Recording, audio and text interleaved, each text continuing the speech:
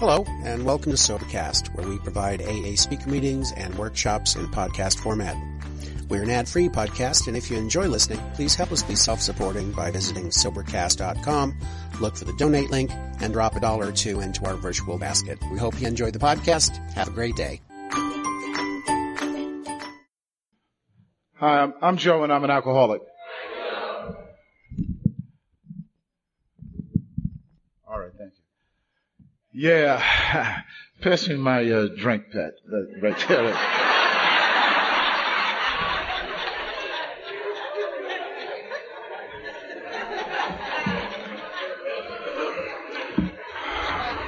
I'm a nervous alcoholic. Yeah, and I never want to, I don't have it in my back pocket. I look back and it's only a miracle that I'm standing upright, and not laid out somewhere. And only because of this fellowship.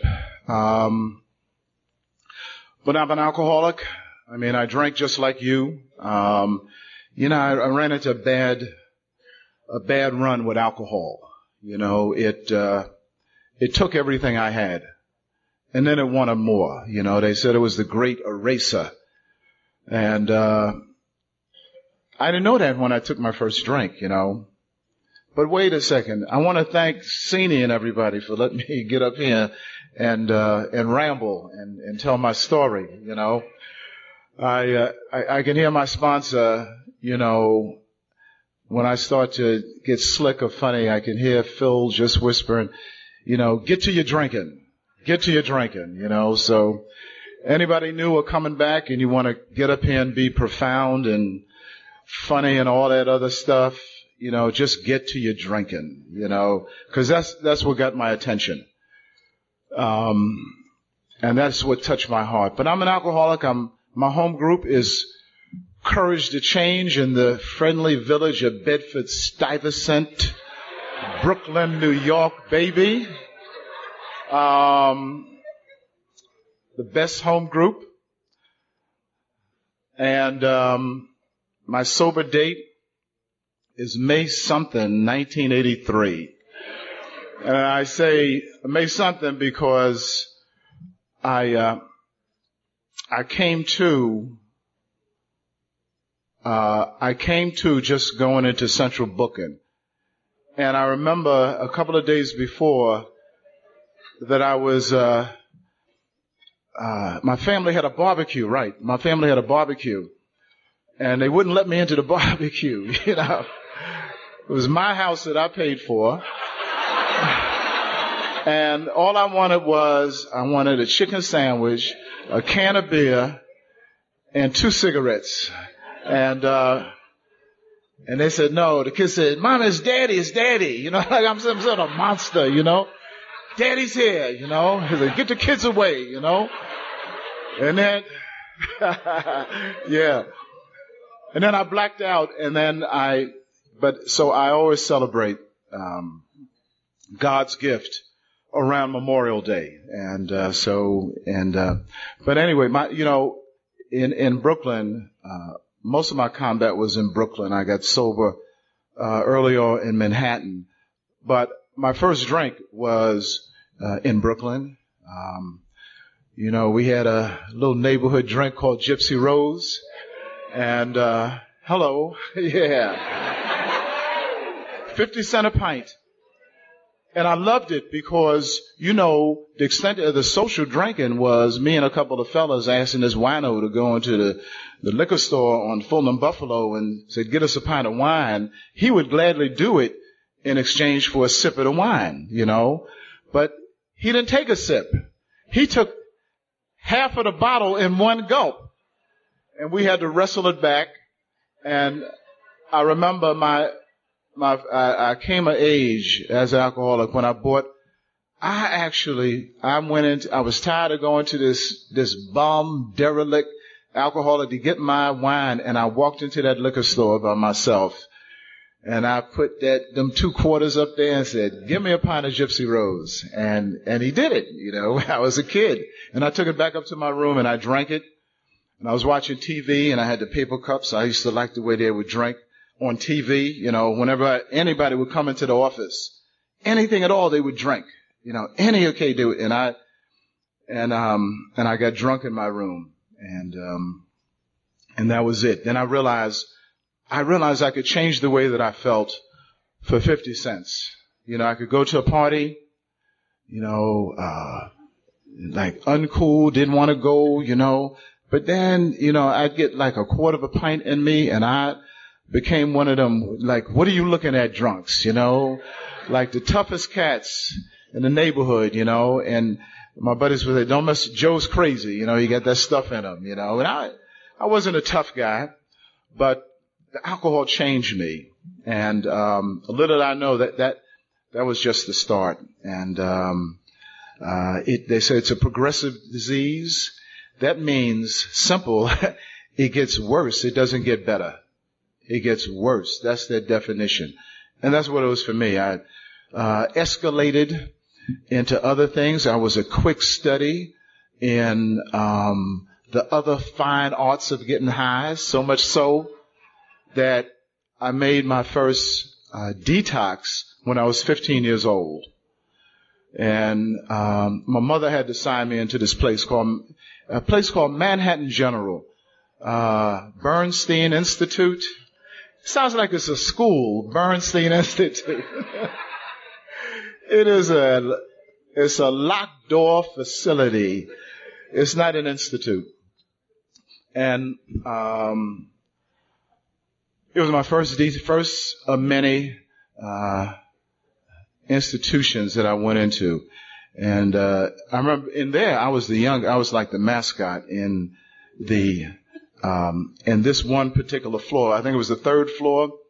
And these were like seasoned, you know, heroin addicts and alcoholics, and everybody had their group. Like, you know, the blacks was on this side of the ward, and the Latinos here, and then they had these Asian fellas that were like detoxing off opium, and they would just massage each other, you know. And there wasn't so much pain. And I sat at the feet of these people, and they proceeded to teach me, you know, how to succeed in this game of, you know, drinking and getting high and all of this. And I ran into this one guy. I've never seen him before, but his name was Romeo. He was from Harlem. And he said that when we get out of this detox, that he would teach me how to drink, and he would teach me how to set up a franchise of shooting galleries on 116th Street. And I said, really? And he said, yeah. So they also had these dances with the women that were on the 6th floor. And you thought the men were hard on the 3rd floor. But this was the beginning. This was my first institutional romance in a detox facility. I fell in love with this older woman. And we would had all bathrobes, and we were dancing, and Latin, you know, we were like, yeah.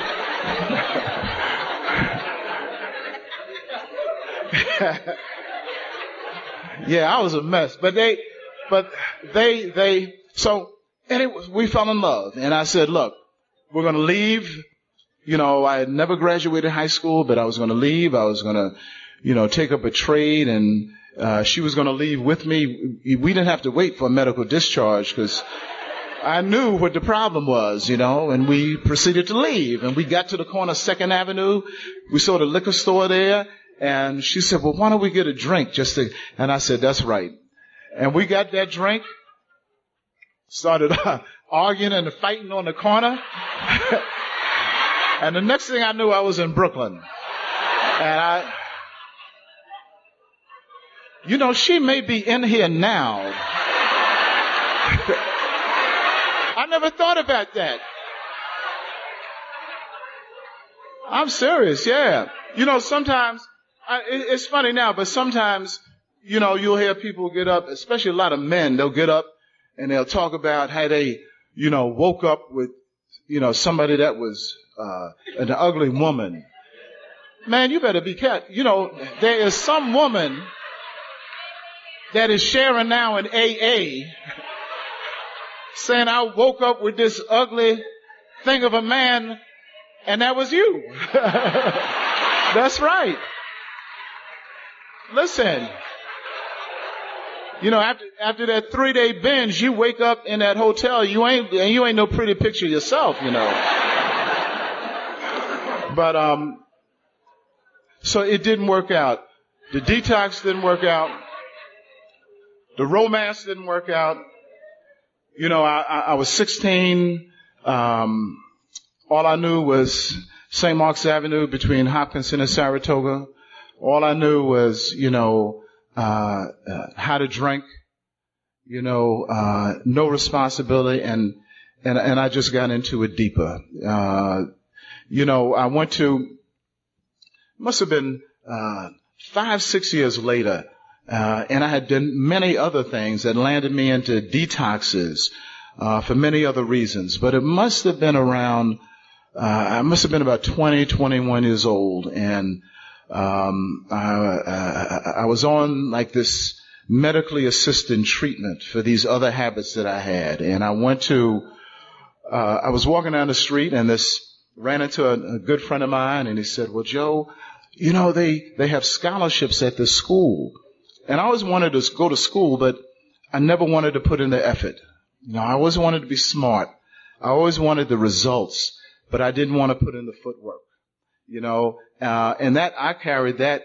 I mean, I think I had that before I took my first drink, and the alcohol just, you know, brought that to another level. But I did go, but I took the alcohol with me. You know, I went back to school. I got my, GED, and next thing I knew, I was in college. I had a family. I knew I had a family because when I got sober, I had these 4 kids that looked like me, you know. They would come up when I was in one of the programs, they would come up on Family Day, and they would say, and then that's when I stopped having visits. I didn't want visits. Even when I was in the penitentiary, I didn't want visits, you know. Just let me do what I'm doing alone. I don't want to know what's going on. This is my world, and this is my reality. And I continued to drink with a vengeance. You know, the school was there. The school was just the backdrop, just, you know, the context for this alcoholism, you know, just to grow. And it grows inside first. It's an inside job. Alcoholism is an inside job. What you saw was the outside, but the real damage was inside. The real pain was inside. Stuff I couldn't talk about. Stuff I could only talk about with another alcoholic, you know, sometime in the sobriety. But back then I wasn't letting you know anything. And I just poured it on top of it, on top of all that pain. And I did go back to school. Somehow, you know, it was a game to me. You know, I thought I was an intellectual, but I was still drinking wine. You know, I was still, that part of the world got too tough for me. I would go back to St. Mark's Avenue. You know, finish that. And somebody said, I said, well, I don't know what to do now. And I was always one to follow what somebody said. You know, they would say, why don't you try this? I said, yeah, okay, try this. I was always, so the suggestion I had back then, well, go to law school. And I did. And to this day, you know, it was a 3-year haze of darting in and out of alcoholism, 2 different worlds. I had like this double consciousness of law school, and still I was an alcoholic, you know, and I was calling out for stuff that, you know, the law school couldn't provide, you know. It didn't fill the holes that I had inside, but I kept it up. Somehow graduated, then started to make more money than I ever made in my life. I was making some money then. I mean, I was never like a hustler, real, prime A, hustler that would do stuff without drinking. You know, I knew some fellas that would get into fights and beat up people without getting high, you know. And I had to drink to do everything. So, and that always amazed me that people could do things without drinking. I learned that in recovery, that you could actually, enjoy music or go out, get on the floor and dance without, alcohol. But at that time, I was just pulled so many different ways, that I would wake up in the morning, I would kiss the kids goodbye. They were going to school. And 3 days later, I'd wind up in an after-hour joint, in Queens, speaking Spanish, And I was, when he said the AA preamble in Spanish, I was trying to recognize the words, but I mean, I wasn't speaking Spanish. I wound up in some dangerous places. And I would wash up and then go back to work. I was in a partnership with 3 other guys, and they couldn't understand why on a Tuesday morning, I'd be there 7 o'clock in the morning with some of these, dancers from the after hour joint, and the office is full of cigarette smoke and liquor, and the dancers are dancing, and I'm, and my arrogance, is a defiant. This alcoholism is one of like arrogance and defiance. And they would say, "What are you doing, Joe?" And I would say, "You mind your damn business. I know what I'm doing. I'm bringing money into this thing." And just couldn't connect. I would be out for 3-4 days, run back to the office. I would go to this place. It was downtown. I was down in Manhattan. They would open up early. I would go and buy a suit. I mean, just buy a suit. After a while, he would have like the suits just already made. Get a shirt and tie, do what I have to do, and then start it all over again. But in the meantime, what I'm not talking about, I had a family as well. And I was trying to juggle the family and the career and the after hour joints and the drugs and the alcohol. And I just couldn't do it. I thought I could. I'd wake up in the morning, proceed to do it, and things were just falling. I think the first thing was I was kicked out of the office, right? Then I was kicked out of home. And I always say when I was kicked out of home, I was kicked out of the bedroom first and then into the living room. And it wasn't that bad because, it's a disease of it wasn't that bad, because I'm in the living room watching TV. I couldn't make a lot of noise, just me and Johnny Carson, and I'm smoking a cigarette. And I said to I'm not going to make noise. And I smoking a cigarette and drink, and I start laughing.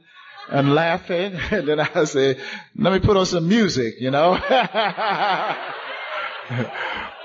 I was one of the music drunks too, And next thing I know, I'm laid down on the floor and the kids are going to school and after a while, my wife at that time just had enough, got the black garbage bag and said, you gotta go. And my arrogance was, I told the kids, when I said, that's her fault, that's her fault. But just like I've heard many of you say, when I left, it was a sense of relief because I could drink the way I wanted to. Now, this is how sick this was. I had no place to go, no money, no clothes, a black garbage bag, and I was relieved. And I'm leaving a loving family, a home, people that love me, and where the hell am I going? But I was relieved because I could finally be me and be who I am. And, my story is one of, it's not a pretty story. I was, just that, as my sponsor says, I was a pissy, shitty drunk. I had, wound up, sleeping on the subway. I did maintain, I was able to still wear a shirt and tie though, because, I always wanted to let you know that it wasn't that bad, So if you saw me with a shirt and tie and it's 7:00 in the morning and I smell like I've been out for 4 days, at least I have my shirt and tie and I'm going on to work. Hey, how you doing? I'm fine, man. So, you all right, Joe? Yeah, I'm fine. I had dreads before they came into style. I had a brown raincoat. It was like one of them London fog things, but it was black at the end. I had lost my glasses. And I had that briefcase. I had a briefcase. I gotta remember this. I had a briefcase that was not my briefcase. It was locked. And I never knew what was inside. But I always carried it, like, how you doing? I'm good. And all I know that when I got to the end of the story, they checked it in the property office at the receiving room. So, but that's the way I was. I always thought that I was better, than every other bum on the train. My thing, I rationalized that I couldn't it wasn't that I was sleeping on the train, that I was trying to get off at my stop on the train, and I could never get off. And then the disease told me that I wasn't like the other derelicts that were laying out, taking up 3 and 4 seats on the train. My God. I was the one that sat up straight, just taking a nap. Just taking a nap. And I think because of that defiance, I suffered even more. They tell me years back that they did have shelters. I always used to say, when I first got sober, I said they didn't have no shelters. But they did have a shelter on 3rd Street. But I wouldn't go to the shelter. Was beneath me.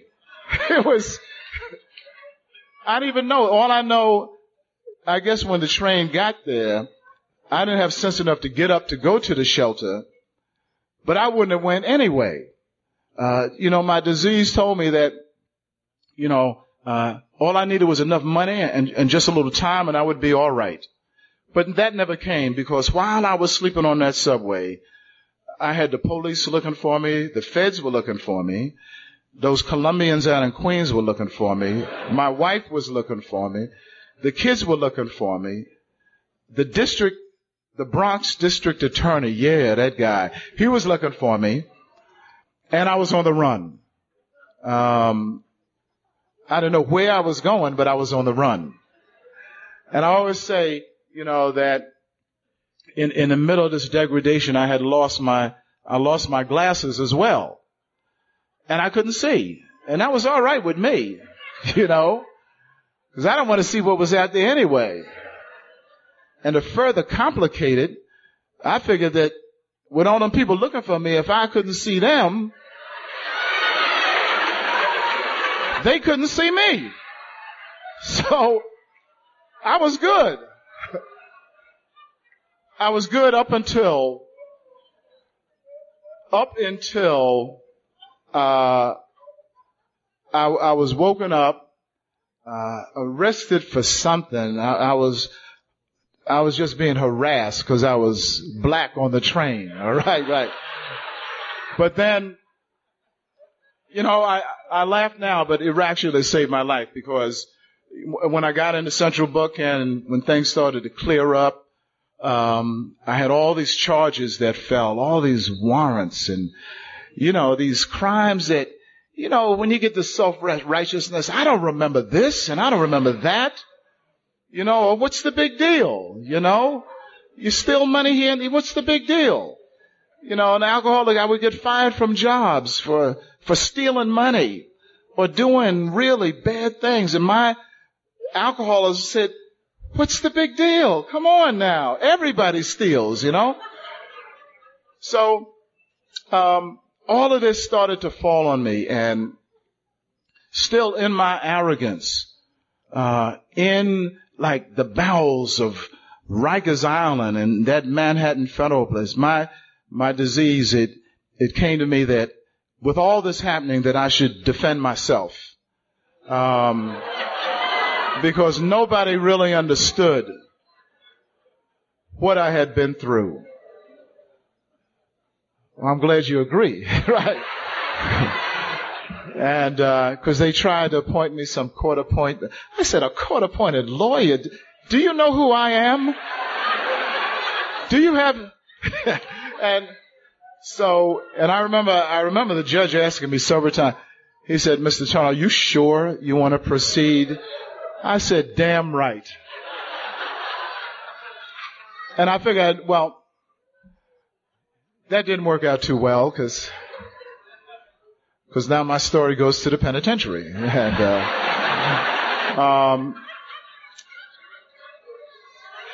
I was railroaded. Yeah. You all know what I mean, what they do to us. My God. What's the big deal?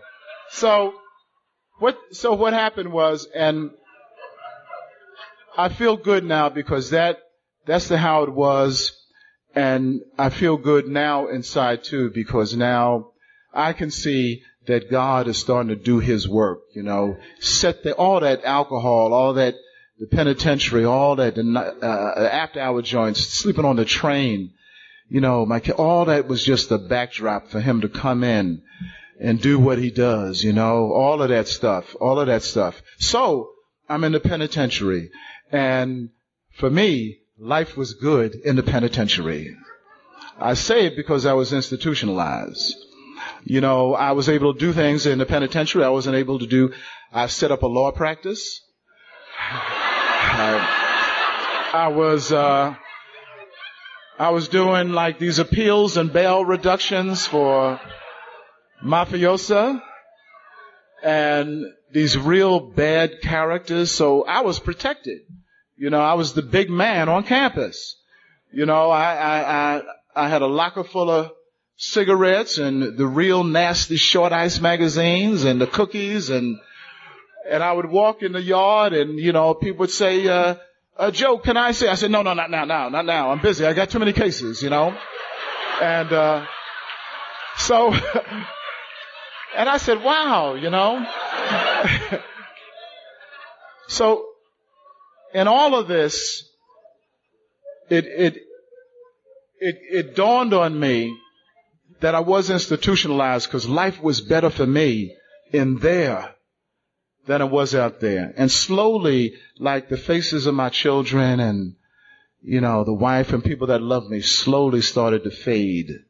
Like just as, you know, a distant thing. And I wanted this right here, you know, get up the yard and all of this, the espionage in the prison, all this stuff. I was like in it. I was in it.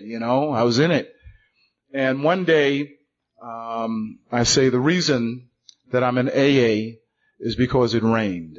And, it was rain. I used to bet on the softball games, you know, when our Latino brothers would play softball. And, you know, I was there taking side bets and all this, but it rained one day and I walked past, the law library and I saw this guy in there, this guy with a bald head, handlebar mustache, and he's sitting in there all by himself. And I said, what is this? And the guy said, don't go in there. I said, why? He said, because they make you believe in God. I said, okay, I won't go in there, you know. And, so I took suggestions. Right. Don't do that. Okay, I won't do that. Right. So one day I walked past and he walked in and he had, about 2 or 3 women that was also sitting at the table. He had all these books and everything, and there were a couple of guys there from that I knew, but these were like goody guys. I didn't hang out too much with them, but they were in there. But I saw the women, and I went inside. And they started to talk, and I said, "What is this?" And to make a long story short, you know, he came to me at the end. And I would raise my hand at my first meeting. I said, my name is Joe. And, I can see how this alcohol has wreaked such havoc on you, you know? And I'm sorry you're doing this. And, you know, Sonny would look, and he would look. I think he brought some of them strong AA women from Harlem with him, right? Because they looked, and he would say, like, and Sonny would say, yeah, he's mine, you know? And I would say, and I thought they were agreeing with me, you know? But he told me, I did show up again, because there was something about that atmosphere, you know, it was like an island and all. It was something about it. I went back, and Sonny told me his story. It was like after me, and I said to myself, oh my God, you know, and I was thought he was making it up because I hadn't told him anything about me, you know, and then I remember him saying, look, you don't have to take the elevator all the way to the bottom. You can get off anytime you want. And I said, really? He said, yeah. He said, I'll be back again next Saturday. And, you know, when they would have the AA meetings on Saturday, the time would compete with Soul Train. And everything in the penitentiary stopped for Soul Train. So they could see him go down the line, you know. So I broke away from Soul Train to go save my life. And it was my first exposure to AA. And, you know, God brought me to AA, and then AA brought me back to God. I remember Sonny sitting down and talking to me, and every time I tried to tell him about this happened and that happened, he said, it don't matter, Joe. He said, AA can bring you from that to this. And I said, well, what is this? He said, look, you know, I'm coming in here, bringing the meeting weekend in and weekend out. You show up, something is happening. Something is happening. And I didn't trust them. You know, we had a meeting today about trust. It was as Bill sees it. I didn't trust God. I didn't even trust myself. But there was something about this individual. You know, he spoke the truth, and he spoke the truth without blame or judgment. And then, when we would talk and the meetings would begin to get populated, you know, I think, I knew I took that first step, when I began to talk at least somewhat honestly about my drinking. And I formed a bond with him. I didn't stay in there, obviously I wanted to, but I didn't stay in there the rest of my life. And, you know, when you get released, you have to have an address. You gotta have an address. So this man let me live with him. He didn't know me from Adam. I mean, I'm from Brooklyn. He's from Harlem. He's an ex-cop, an ex-lawyer, you know. He didn't trust me. And I remember going to live with him, and I remember he had up in his closet, he had a .38 revolver. And he said, so-and-so, he said, if you will steal from me, he said, you want to be introduced to my best friend. And I said, you in AA, you can't talk like that. He said, yeah. And it was the beginning of the beginning. You know, I thought I had lost everything, had nothing, but when I came into AA, I realized that I had gained everything.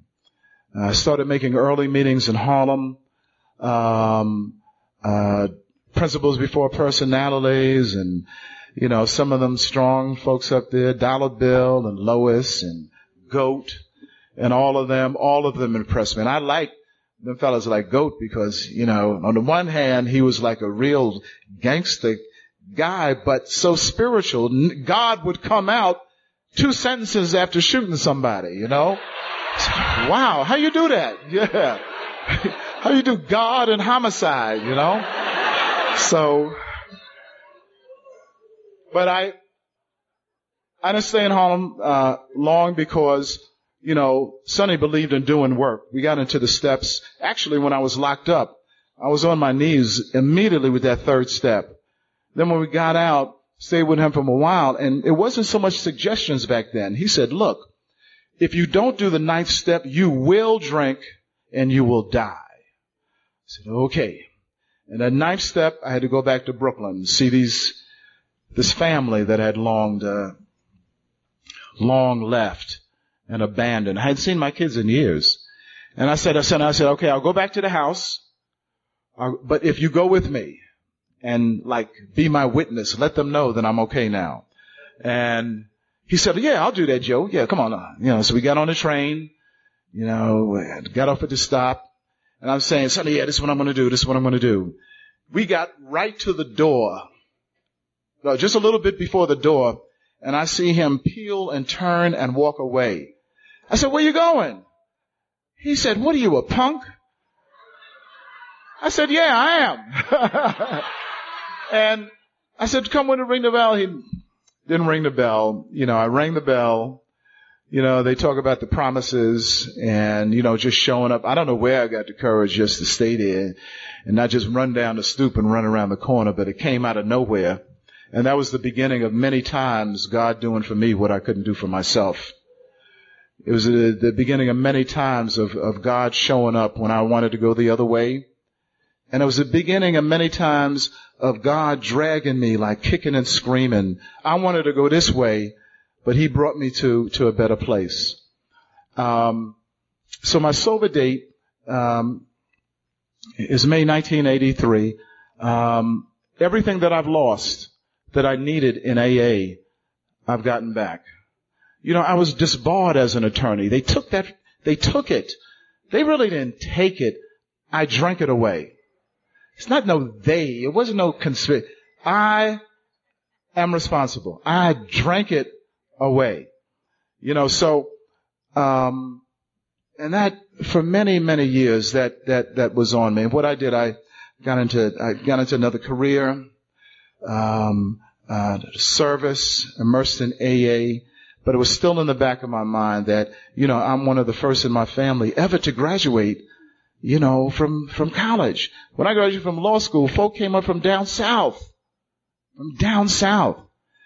And, I talked to Sonny before he passed about this but never did seriously, some folks in my home group, but, it was about a year ago, I decided that I wanted to trust God in this process and, reapply for readmission. I said, and how I'm scared doing it, but I won't tell you that I'm scared. I won't say that. They may say no. I said, I told you this is all BS, and, but with some good, strong people in my life, I did that. I did make that application. And, on this Tuesday at 12:30, I have to go, to the appellate division, first department, and begin that process of readmission, So, but the real blessing was AA. I'm still a little scared. Man, if I could have all y'all with me next Tuesday, just to bust in that office, man, and say, what's up with Joe, man? He's a good guy. But it is what it is. If I get it, I get it. But if I don't, I have y'all. I got grandkids today, I heard somebody say, yeah, I got grandkids and I see them by appointment only. They live down south.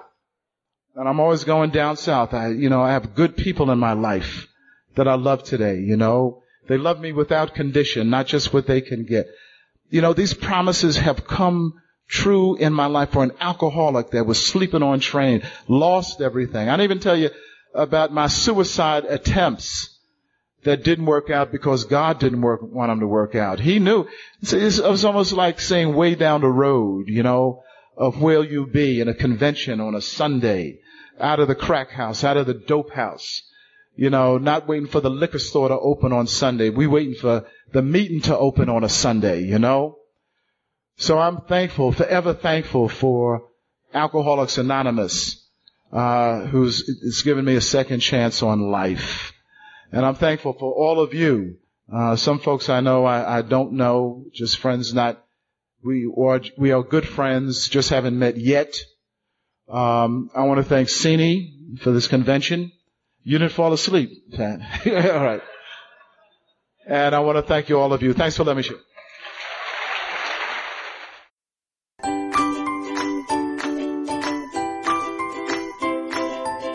Thanks for listening. I hope you enjoyed the podcast. Sobercast is ad-free, and we'd like your help in order to keep it that way. So if you'd like to help us be self-supporting by pledging $1 or $2 a month, visit Sobercast.com and look for the donate links. Thank you very much.